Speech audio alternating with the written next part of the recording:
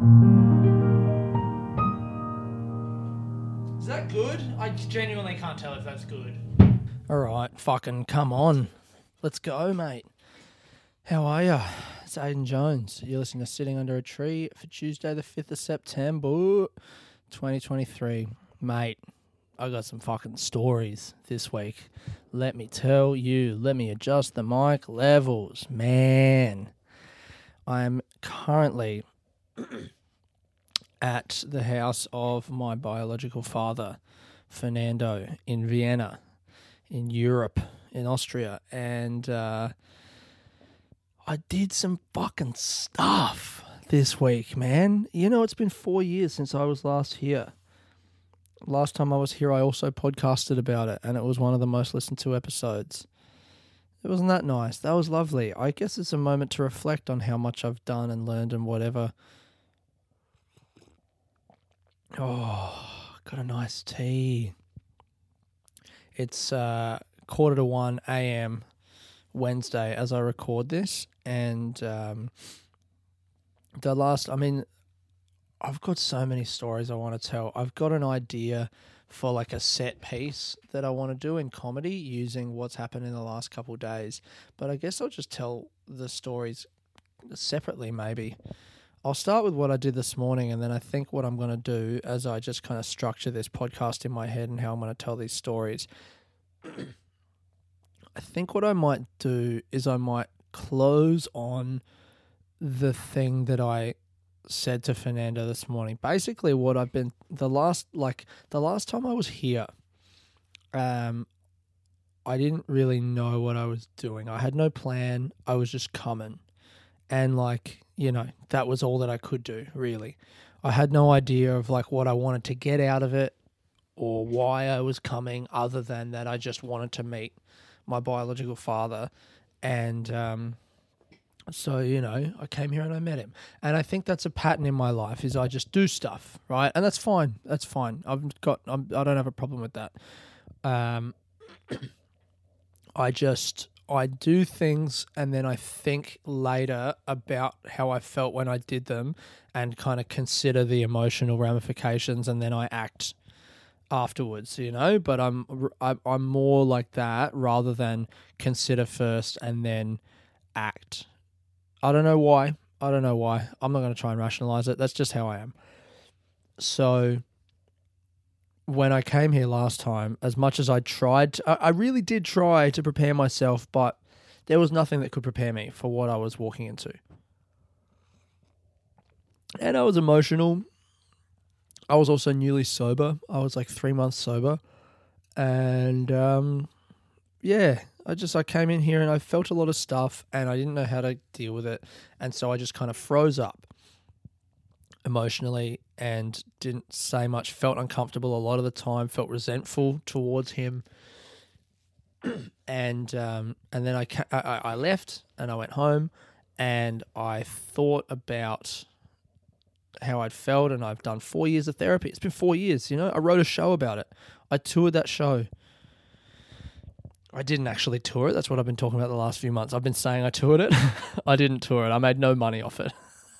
I wrote a great show. And then because of where I was at the time, I didn't know how to mobilize that into making any kind of money. What a fuckhead. But anyway, the point is I wrote a show about it, and then there was lockdown, and then I just thought about it for a year. I thought about the show and I thought about what I wanted to say with the show, and then I came back in 2021 and I had a fantastic season, a bit of a breakout year comedically, and I kept going to therapy, and I found a therapist that I love, and we've been working together for a few years, and I've spoken about Fernando, and I've spoken about my life and all my patterns and the way that I avoid saying difficult things to people when the relationship contains contradictory emotions, because it feels difficult to have two seemingly different and contradictory emotions about someone at the same time. And I've had all of that in mind now, and so I decided I'm going to come back, even just on a whim a little bit. I was like, you know what, I want to see that guy again, and I feel like I've got some stuff to say to him. in all of these years, I've noticed that the way that I felt while I was here, and like every time I talk about it, people still ask me, what happened? How did it go? And the answer that I've kind of arrived on is the way it went was I didn't say anything. I didn't do anything because I was just overwhelmed with feeling. And my tendency is to, rather than speak openly in the moment that I'm feeling something, I like to take it away and process it on my own so that, to avoid the uncertainty of letting those feelings out in the moment, because that feels really scary to me. So I didn't say anything to him. And then as I've told people that, I realized, well, fuck, what have I got to say to him? Maybe I've got some stuff to say to him, and he's here and he's a good guy. So let me say it to him. So in the last few days, actually about a week ago, I drafted something. And it was as soon as I bought, you know what I did? I went to the Picasso Museum in Paris. I was in Paris last week. Flew into Paris on Tuesday, landed and went to my friend's place. She so kindly and graciously allowed me to stay at her place, and we only shared the place for one day. The rest of the time, I had it to myself. Wonderful. In the 17th arrondissement in Paris. And so I was just in Paris, I was just having a nice time in Paris. I was hanging out with her, I was hanging out with a few other friends, and in the days I resolved to not just go there and work, to actually enjoy Paris. And so on the Thursday, on the Tuesday night when I flew in, we went and saw some fucking jazz, and it was sick. I can't even remember. Maybe I spoke about that already. When was the last podcast? When did I do the last podcast? Did I do it on the fucking Wednesday morning? This is not professional at all. I mean, remember when I did podcast bingo and it's like, what things do I say often? Maybe one of the things that I say often is commenting on the lack of professionality of the podcast. Anyway, Wednesday, I recorded this. Oh, that's right. I recorded in Glasgow Airport. That's right. Yeah, blah, blah, blah, whatever. So, that's another bingo. Aiden comments on the professionality of the podcast or lack thereof. Aiden feels insecure. Aiden attacks the audience. Aiden attacks himself. Aiden divulges personal information. A bit of foreshadowing there. So,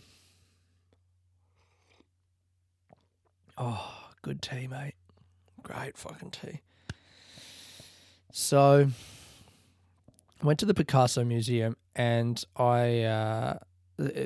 half the museum was open, which was a bit of a bummer. I went to this other museum, which was really cool, actually, a bit of a modern art kind of museum. I don't remember what it was called, but it was good shit.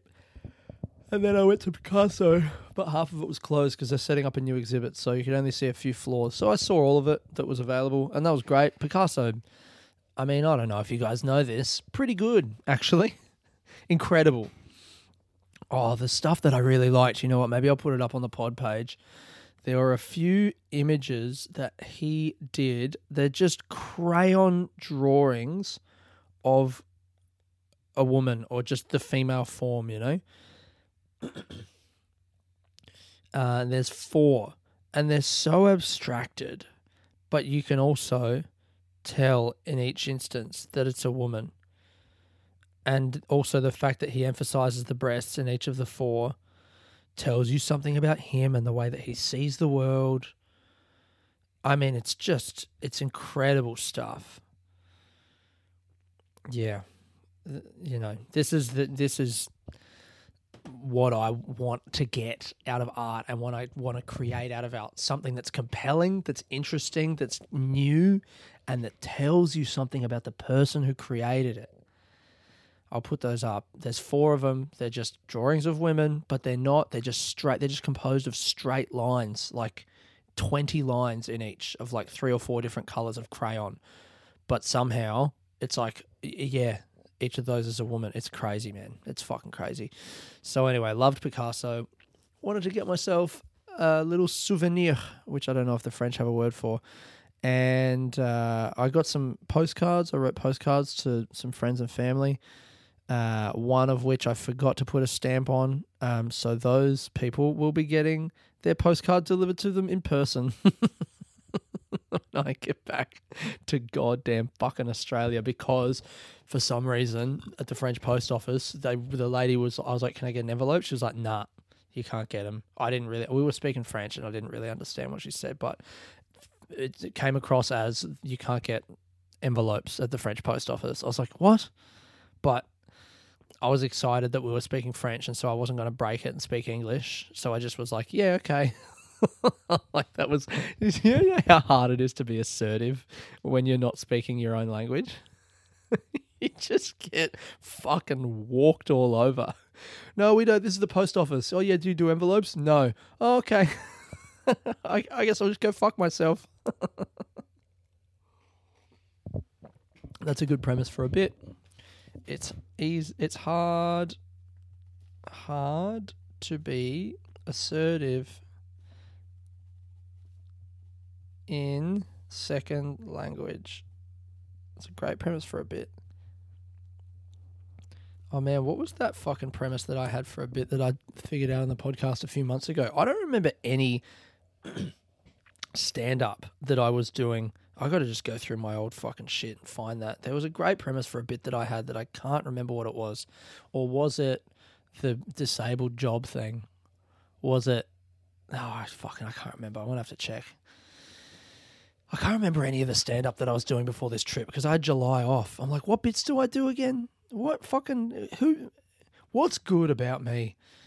Anyway, we're getting off track. So I was at the Picasso joint and I got a few postcards and I also bought a little notebook. Outside of my regular oeuvre, I like to have an A4 hardback.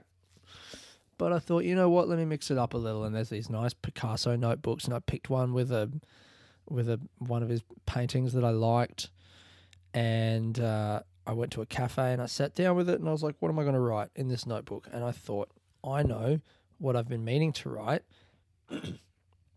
is the shit that I want to say to Fernando when I get to Vienna, because I know I got to say something to him. And I'd spoken about it. I just have been speaking about it, you know, just kind of telling people, oh yeah, and by the way, I'm going to go see my biological dad again, and that'll be nice. So I'd started thinking about, well, fuck, I'm going in and I've had all of this, you know, work that I've been doing on myself and everything, and I guess I do want to say something to him because I know I have something to say to him, and I would like that thing to be said rather than to go unsaid. And if I'm going to say it, I'm not just going to riff and wing it. I got to fucking, you know, figure out what it is and say it to him. And as soon as I put pen to paper, it just poured out of me, man. I knew exactly what I wanted to say. And should I read it out now? Maybe I'll read it out now. It feels natural to read it out now. I've got another story. That I want to tell you guys. And maybe I'll close with this thing. Yeah, okay. So I wrote this and then I translated it into Spanish with Google Translate, and then I went through it myself, and then I also conscripted two of my Spanish-speaking friends to help with the translation to make sure that it all came across. And I was up late last night. Oh, yeah, I'll do it like this. All right. I was up late last night and I'll do it like this. That's the name of the podcast this week. I'll do it like this. Do it like this. Yup. So I was up late last night messaging my friends, one of whom is in Colombia and one of whom is in Melbourne, messaging them and saying, hey, can you help me translate this? And one of my friends especially was up with me at the same time for about an hour, going through various phrases and arguing over meanings. And it's really hard to translate, especially like certain phrases that were kind of poetic that I put in there that really feel like they carry a lot of meaning and what I wanted to say. But he doesn't speak English well enough for me to say it to him, so I had to translate it into Spanish. and then I wrote it out in the notebook. I pulled out a page and wrote it in Spanish, like a letter, and then the plan is I'm going to give it to him. I'm going to read it to him. I'm going to sit him down at the table and read it to him and then give it to him. And this is the thing as well. Last time when I came, I assumed that it was going to be, you know, I'd get to the airport and see him and we'd hug and I'd cry. But, like, nothing happened. And I realized as I was writing this, man, I had so many moments with myself. Like, it's really monumental stuff.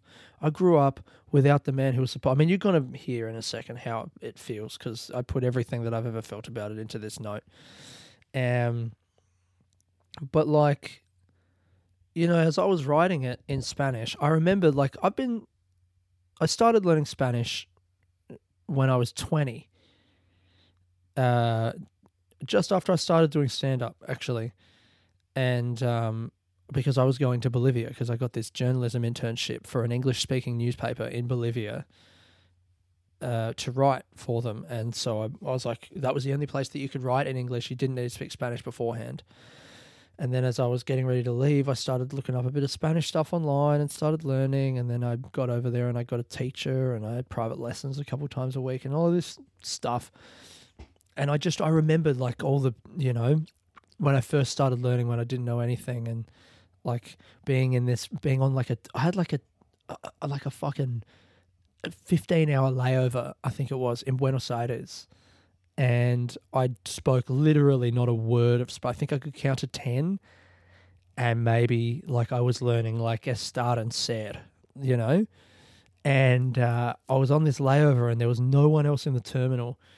But there was a lady at the, like, little cafe counter or whatever, because that was, like, open for the whole night. And I was just there by myself at night on my laptop, looking up Spanish stuff and trying to learn a few things. And then I would go over to the cafe lady and say a few things to her, try and ask for some stuff, you know. Compro cafe, you know, like nothing. I was fucking 20. And then I remembered, like, living in Bolivia and learning, and all of the moments, like when you learn a language, like all of the little moments when you're like, oh, that's when I learned that thing, or that was that mistake that I made, or all of this stuff. And just thinking about those 12 years and realizing that, like, I didn't even know that I was Colombian when I decided to go to Bolivia. I really didn't. I knew that I had Latin American heritage. My mum told me when I was 10, but I chose to forget it, because it was too painful to think about that I didn't have a dad, that my dad, you know, that he wasn't there.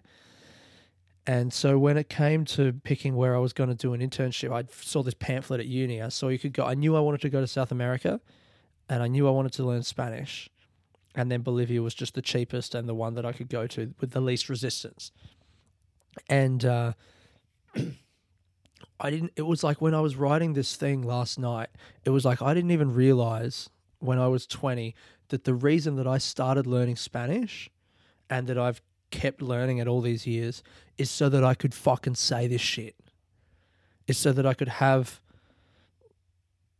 the skill and the knowledge to be able to put into the words that I need what I need to say to this man who was supposed to be my dad. I really had that moment last night, as I was sitting in the man's house in his spare room that he'd left there for me. And then, like, in the morning when I was transcribing it again, and he came in at one point because I hadn't left the room yet. It was like 9:30 and I was just, like, writing in here and talking to another friend and just getting the last bits kind of ironed out.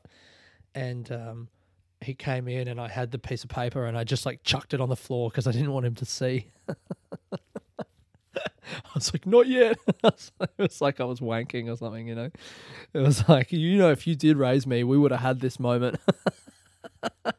I also had a bit of that thought, like, if you'd raised me, you would know to not just knock once and come barging in. Like, you would have walked in on me with my dick in my hand as a teenager enough times to know to give it a few.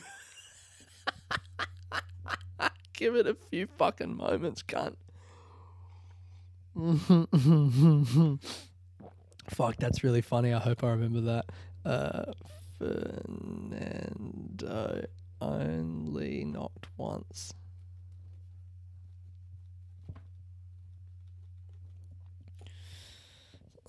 So I go out there and he's made breakfast and we eat breakfast and his wife's there.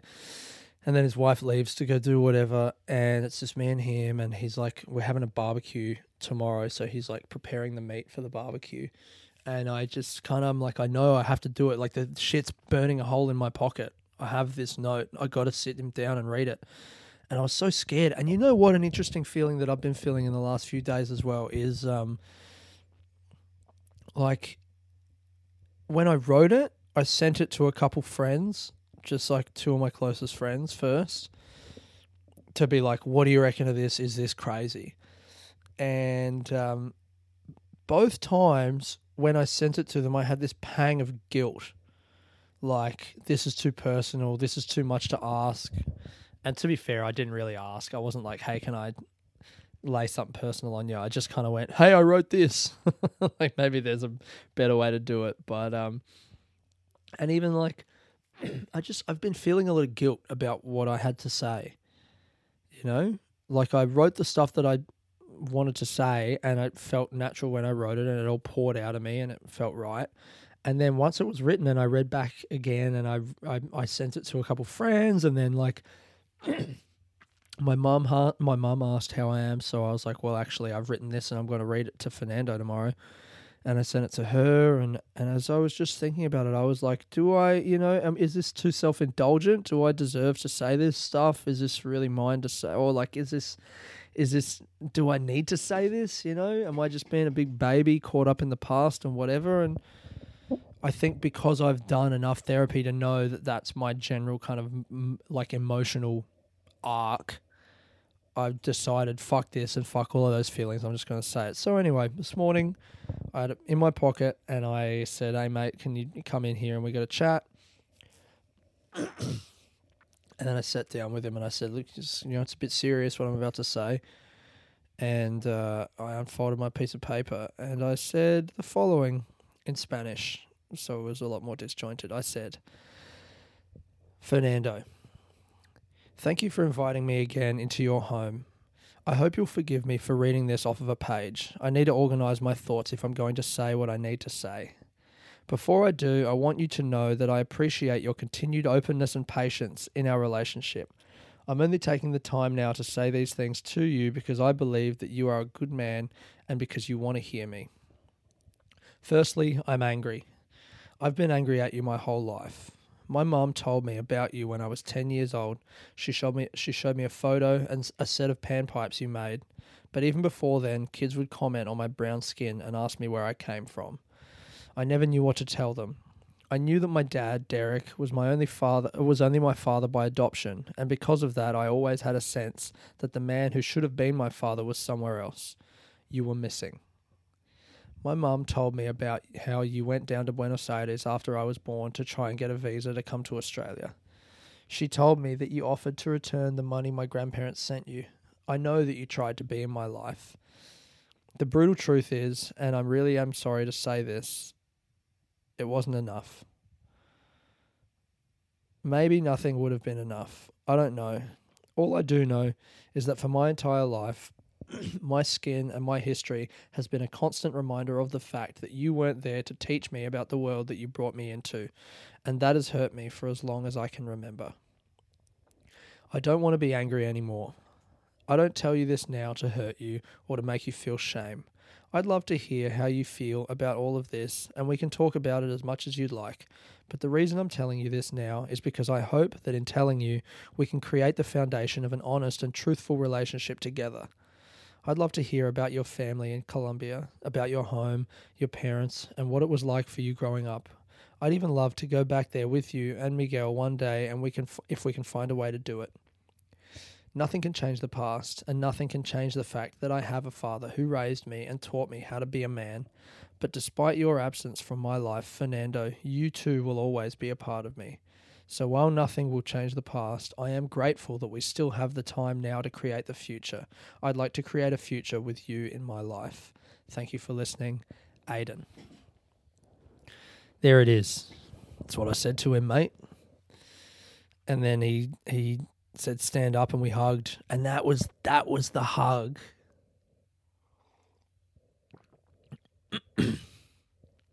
that was the hug that I thought I was going to get 4 years ago. And, you know, I mean, I don't know what that means going forward. I don't know what I want from the guy or whatever. But I don't need to know. But I've said everything that I needed to say to him. So, yeah, I did that this morning. And now I'm telling you guys, less than 24 hours later. Man,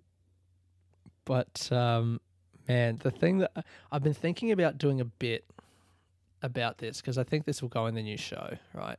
The way I'm envisioning it is those words on a screen cycling through the paragraphs as I play the final, like the Chopin's Nocturne in E flat major, as I play it through each of those paragraphs in both English and Spanish. I don't know why, it just feels good. So that'll be the kind of emotional climax of the show. And that'll be me saying a difficult thing to someone, you know? But before that, I reckon I have this idea for, I mean, I just got to fucking try it. This other story happened on Sunday night, and this is just a fucking, it's such a good story. And I'm going to try and tell it now in as much detail as I can. And then I want to tell you what I did tonight. It's really been a fucking great few days, man.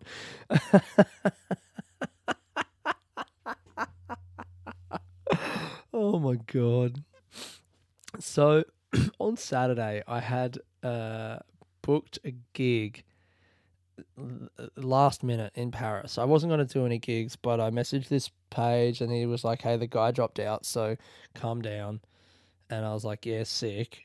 So I came down and I did a spot, and there were a bunch of other American comics on the show.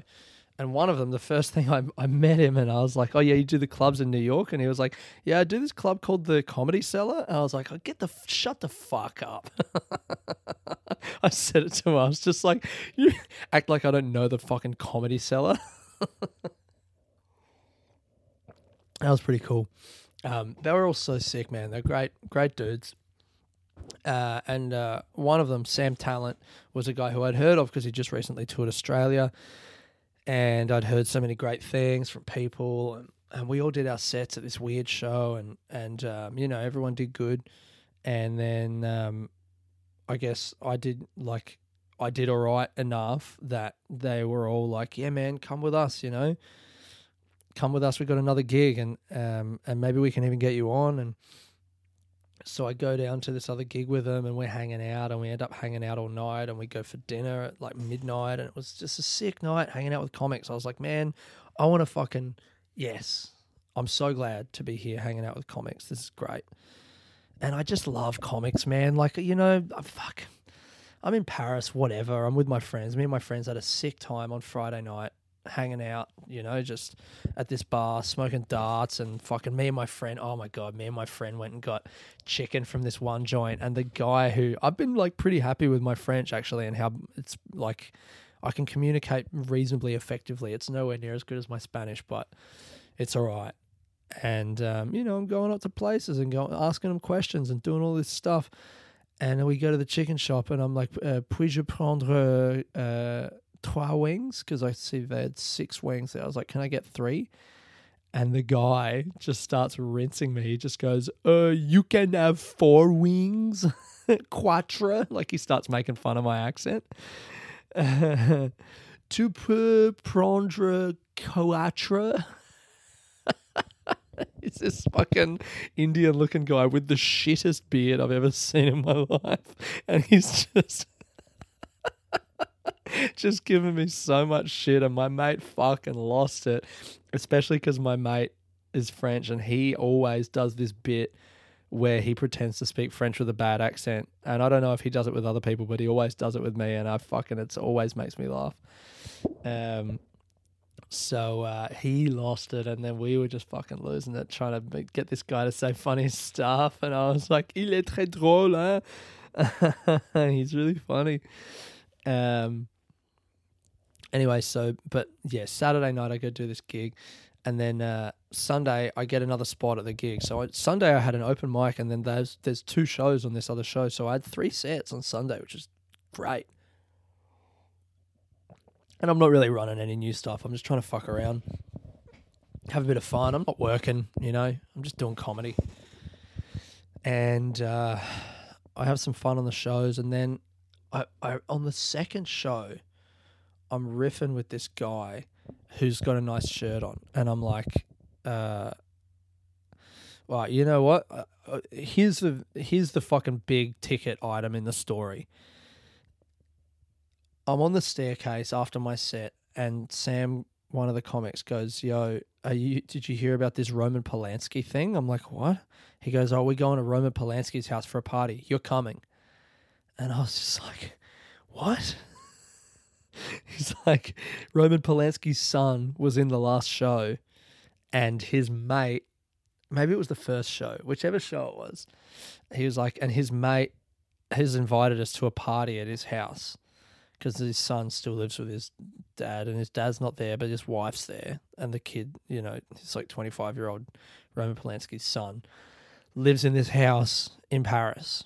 And there's a party there, and we're coming, and we're doing it. And we're rolling with a big crew, and you're coming. And I was like, yeah, I'm fucking coming to Roman Polanski's house. What the fuck are you talking about? And so we finish up the second show, and then I reckon we've got like 13 guys, no chicks. One of my other friends from Paris was there. He just showed up, and he was going to come with another one of our mates, but then that mate pulled out because he was sick. So it was just my French mate by himself. He didn't know anyone, and I was like, he didn't know anyone else there, and his English isn't amazing. It's all right, but it's not incredible. And he was a fucking trooper. He came along. A bunch of these other French guys who were like other comics from the local scene came along. Sam and his 2 openers came along. Fuck, I just forgot the other guy's fucking name. God damn it. It's Pat and Nathan. Is it Nathan? I have to check. Nathan Lund.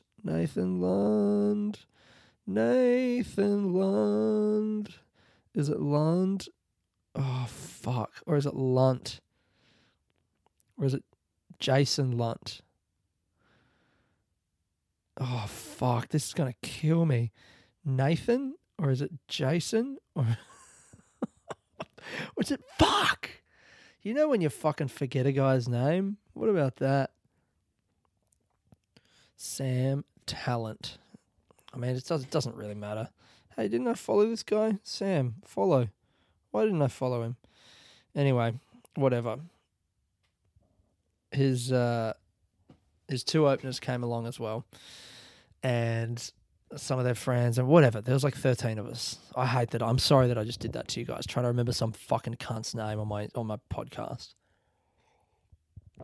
If the listeners aren't already low enough, you could at least show the people who do continue to persist with some level of respect.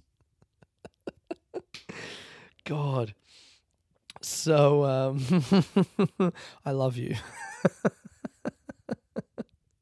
I kiss you on the mouth. So we all go. I can't even remember my mate's name, all right? So can you fucking cut me some slack?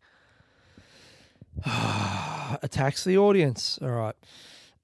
We go to this joint, and the guy who's taken us is like mates with. We're trying to even ascertain what level of friendship, because we're going to fucking Roman Polanski's house for a party, and there's a big group of us. Is it going to be chill that we're coming? Are there going to be too many hangers on? I don't know. Whatever. We're fucking doing it. So we go. And we're trying to figure out with this guy, man. He's this fucking American guy who's mates with the kid. He's just got the vibe about him, to be honest. It was great. Like, he just had brings people together. everything's a party kind of vibe. Yeah, dude, he was that guy. Yeah, dude. Yeah, it's just like, dude, we're just going there, man.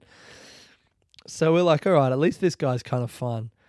And we get to the house and he puts the code in and then he's calling Roman Polanski's son to come up. And he's like, you got to come let us in. And then he lets us in. And then by this time, the friend of the son is smoking a cigarette as we walk into the house, which, by the way, we've caught the metro there. And then we've got out and we're like at the Arc de Triomphe. And then we walk like one street up. It's like a street over from the Champs-Elysees. It's the street that like fucking Dior and like Armani and all of these shops are on. It's crazy. It's fucking crazy, this place. And so we're like, man, is this going to be the most pimped out party any of us have ever been to? And we get in the escalators, or the lifts, and homeboy is smoking in the house, in the lift, whatever. And then we go not up, we go down to level -3, and it's like, all right, sure. And then I'm in the first lift. I'm with the first lot of people, so I'm the first, to see what this party's going to be. And we get out of the lift. And we go into the door into what is only now and only ever will be a parking garage. And there are 5 other guys there and 1 girl. And that is the sum total of the people. And there's a set of decks set up on like 3 chairs. And that's the party. That's it. That's what we're doing. And I just fucking lose it, man. I just laughing. I fall on the floor. I'm like, this is it. This is where we've come to. This is the place. This is Roman Polanski's parking garage underneath his house. It was just so hilariously bad. And, we settle into the idea that, like, this is what we're doing, and everyone else comes down and they all see it. And one of the guys was clearly hoping to try and get laid at some point, and he comes down and sees the thing, and he's visibly annoyed, which was fucking awesome. And I mean, look, I wouldn't have been opposed to trying to talk to some women if it was the palatial Hollywood party that I'd been imagining. But, it wasn't. So the first thing I did at that party was I needed to pee. So I went upstairs to, like, we were on -3. So I went up to -2 and I was like, I can't find anywhere to pee. And I found a little drainage fucking drain. So I just peed in that. So that's pretty funny. I peed in Roman Polanski's parking garage. And then it's just kind of tacitly decided that we're staying. So I end up meeting this Roman Polanski's son, and he takes me and my French friend up into the house because we're like, we've got to get into this house. So he takes me and my mate up there on the pretense of we're going to pee, and he's like, you can't be too loud because my mum's asleep. And I think he even said my dad's asleep. I think his dad might have been there, I don't know, but his dad was supposedly just at the Milan Film Festival or some shit, whatever. But I go into the place. I did catch one picture of there was a poster from one of his films on the wall. What was the poster? I actually can't read it. It's Monkey Barrel. No. It is Spoleto, 1974. Spoleto, directed by Roman Polanski, conducted by Christopher Keane. So I guess that's like a fucking Lulu? I don't know. Whatever. Some fucking thing that he directed was there. And I was like, that's the photo. That's enough, And I go down and I'm starting to kind of mingle with the people that we already knew and then the few people who were there. And I'm talking to Roman Polanski's son, and I realized that when I was in the show that he was at, I did crowd work with him because he was wearing a funky shirt, and I was like, yo, sick shirt. And he was like, you too, man. I was like, yeah, dope. Dude, should we swap? And he was like, yeah. And mate jokingly went to swap, and I was like, nah. But like, actually though, give me your fucking shirt. I was like, how funny would it be if you came to a comedy show and then I just robbed you and I just took your shirt and you just left with no shirt. And And I was like, where are you from? And he's like, I'm French Polish. And I was like, oh yeah, that's Polish. It means you probably got some kind of knife on you, right? And that got a laugh, fine. And then so for when we got down to the party for the whole night, he kept coming up to me. This dude was fucking high as shit. He was so high on coke. And he kept coming up to me and standing, like grabbing me like all cokeheads do, and like getting right in my face and being like, I'm Polish and I definitely have a fucking knife, ha ha ha ha. And then just like laughing maniacally and slapping me on the back like, yeah, man, you and me. So that was pretty weird. And then the other thing that he referenced in my set was I have a joke, or I have a thing that I'm saying where the first time my dad saw me with a shaved head and a beard, he said, you look Muslim. And when we went up to the toilet, he let me go into one of the toilets, and he just, before I went in, he went, don't steal anything, you fucking Muslim. Which is like, whatever, it's fine, it's a joke, but like, that's crazy shit to say to someone, isn't it? And it kind of felt like everything that we were doing there, you know, was like a bit, I don't know if it was necessarily at the expense of this guy, but it was just like this, we all know this is very weird and we're just here for the story and we're not actually, you know, this isn't like a cool place to be or whatever, but it's like a funny thing. And we all just kept looking at each other, all of us just going like, this is funny, right? This is super funny that we're here and it's great. And then at like 1:30, we got there at about midnight. At about 1:30, I was like, I'm straight up just going, I don't know what else is supposed to happen here, but I need to leave. But I wanted to say bye to Sam because, you know, being the headliner, he was kind of like I mean, he was also the person who I'd heard of and met, and he was just very welcoming the first night. And yeah, it felt like we'd all kind of become friends, like Sam and Pat and Jason, Nathan, fuck. A few of the other guys, Ray, the other comic from New York, you know, we'd become friends with these guys who'd been hanging out. It was great. I wanted to say goodbye because I'm leaving the next day. But Sam had disappeared and he'd been gone for like half an hour. And so we're looking for him and I'm like, I don't want to leave without saying goodbye, but like I'm fucking hungry and I want to go to McDonald's. And finally, after ages of looking, oh, by the way, they ordered Uber Eats beers for us. They ordered like 120 beers on Uber Eats, which is super funny. But I'm starting to get sick. I don't know. It's just like fucking rich kids, man. I don't know. It's kind of depressing. There was a 16-year-old kid playing the decks, and then there was like some 40-year-old guy there. Do you know what I mean? And it was just like, who are these people doing coke on a Sunday night? Like, if you weren't Roman Polanski's son, I wouldn't be here. And that is kind of sad. And it made me feel sad for him. And then, so I get back down and I'm going to leave and Sam's there. And he's just like, he goes, man, I just went upstairs and watched, we were up there to pee. And then he goes, do you want to see some of my student films? And I was like, yeah. And then he goes, we watched some of the films and they weren't good. And the whole time he was just doing lines. And it was just like, you know what? I kind of feel bad actually saying that detail. I'm going to leave it in. But because I can't be fucked editing, but the thing is I started to feel bad for this dude because when I left and I was walking to McDonald's, I looked up Roman Polanski's Wikipedia page and read about his life, which, I mean, I don't know if people know, I'm sure you do, but like he was accused of having sex with a 13-year-old child in the 70s. And then like there's been a whole media thing around it and I don't know. I don't want to comment on the ins and outs of it, but it was a very, you know, there's heaps of stuff. And I just thought, oh, that's right. And then also his wife was killed by the Manson family in Hollywood in the 60s and his child. And now he's got this other kid who's 25 and that kid's, you know, and he's got two kids that he had when he was like in his 60s.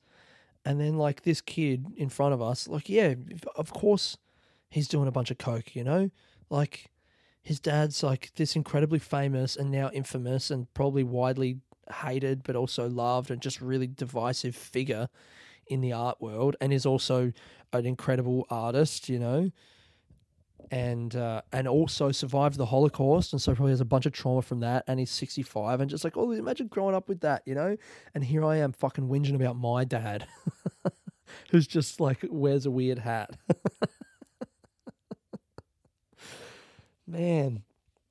And I think the idea for the bit that I want to do is like how weird, just the twos and fros of life, that I could one moment be like, you know, talking to this coked up kid, and then the next moment in a fucking room in Vienna writing in Spanish. You know what? No, even as I say it, that's not coming out right. I don't know what the story is, but I think these two stories mean a lot together, because that kid has it a lot harder than me, I reckon. And as much as it was funny, like the last thing that I got, and I'll put this video up as well, was I put it on my stories the other day, but I'll put it on the grid, mate. I got a video of Sam Talent pushing around Elvis Polanski, son of Roman Polanski, in a shopping trolley in the Polanski family's house's underground car park in central Paris. And then he gets out of the shopping trolley. He's pushing him around for a while, and he's, you know, clearly he's just like on coke. And then he goes, "Stop, I'm going to sue you." And Sam just laughs and stops the trolley. And then he gets out and he walks up to me and he goes, "Are you filming?" And I'm like, "Yeah." And he goes, "I'm fucking Polish and I definitely have a fucking knife."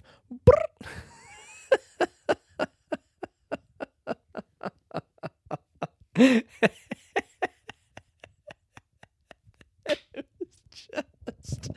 was perfect, man.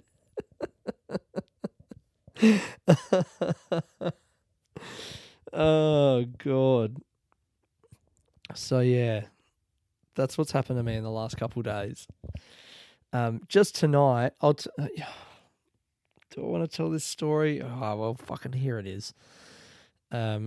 Just tonight, I guess I've noticed, you know what, I've seen sex workers twice in like the last year or so. Once was the week after my girlfriend and I split up in May, and once was tonight.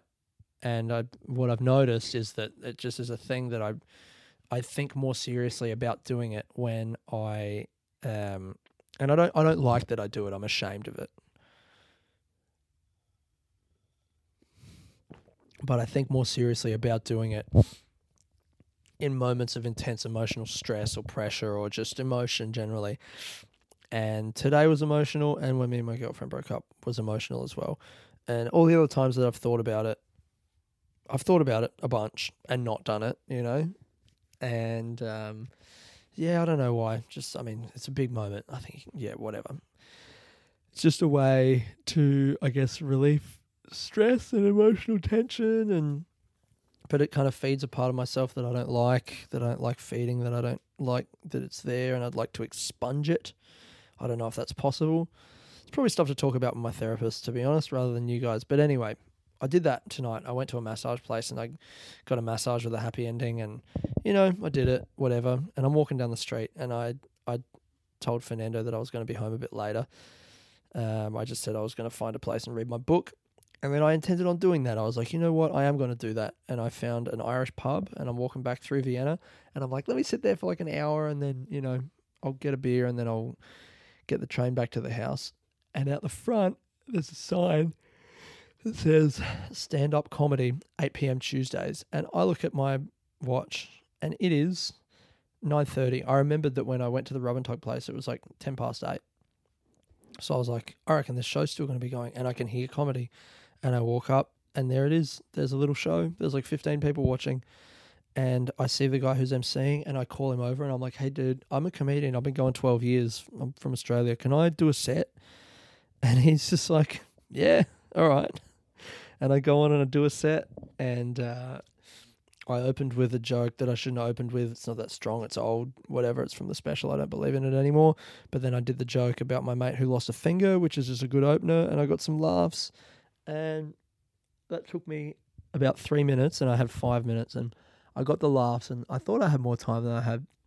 Classic, but I got the laughs, and then I just went, you know what, guys? The reason that I'm here is because my biological father is Colombian. He lives in Vienna, and I've come to meet him for the second time in my life this week. And I just did today, and I read him a whole letter of all the stuff. I basically just told him about my night, and then I went, fucking, and you know what? The reason I'm here is because I've been under a lot of stress, and I don't drink anymore, and I fucking don't have any way to relieve it, so I just went to a massage parlor, and I got out literally 10 minutes ago. I got some lady to jerk me off, paid her money for it, and I was walking down the street, and I saw stand-up comedy on the street as a sign, and I walked in here, and now I'm on stage.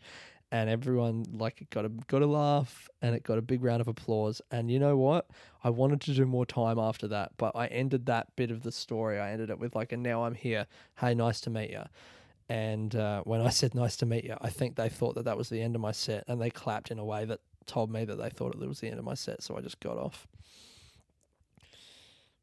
So yeah, I reckon that's it. I reckon that's the podcast. It was great. I hung out for another hour and a half, 2 hours, talking to people in the crowd, talking to other comics. It was sick. Really nice time. Yeah, that's the podcast, I reckon, for the week. I know those two stories. They have to be able to go in the show. I'm going to be back in Melbourne. I think I've got a gig on Sunday. So I guess it's time to start trying to write that as a bit of stand-up, hey? Because I have 2 years to write this show, and I reckon I'm going to have the basis of it down in, 6 months, we'll say. That's a pretty arbitrary deadline, but let's give it a crack. All right, anyway, that's me. I hope you guys are doing good. I really appreciate you listening. Any new listeners still clinging on, mate, if you're still here in another week, you're fucking hooked, mate. I got ya. All right. I'll see you guys in a bit. Talk to you next week. This has been Aiden Jones, sitting under a tree. Peace. Oh,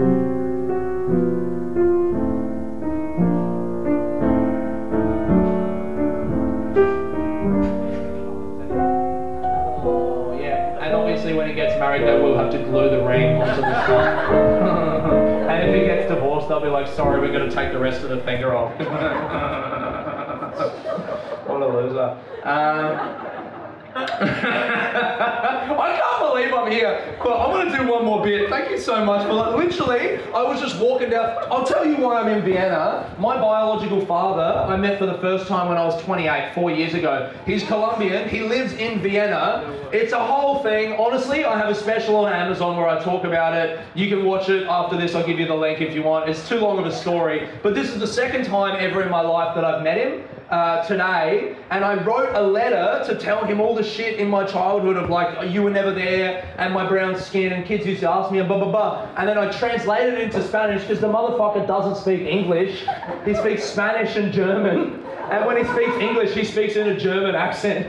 He's like, "Where is the cunt?" But he's got a big Colombian hat and brown skin. It's fucked, right? And so I was up last night in his house with his wife named Felicitas, and I'm in his house talking about trying to get my Colombian friends in Australia to translate this with me into Spanish so I could read it to him. And I read it to him today. And then, you know what? I want to tell you guys 100% of the truth of what I just did. I have, fuck it, this is stand-up comedy, brother.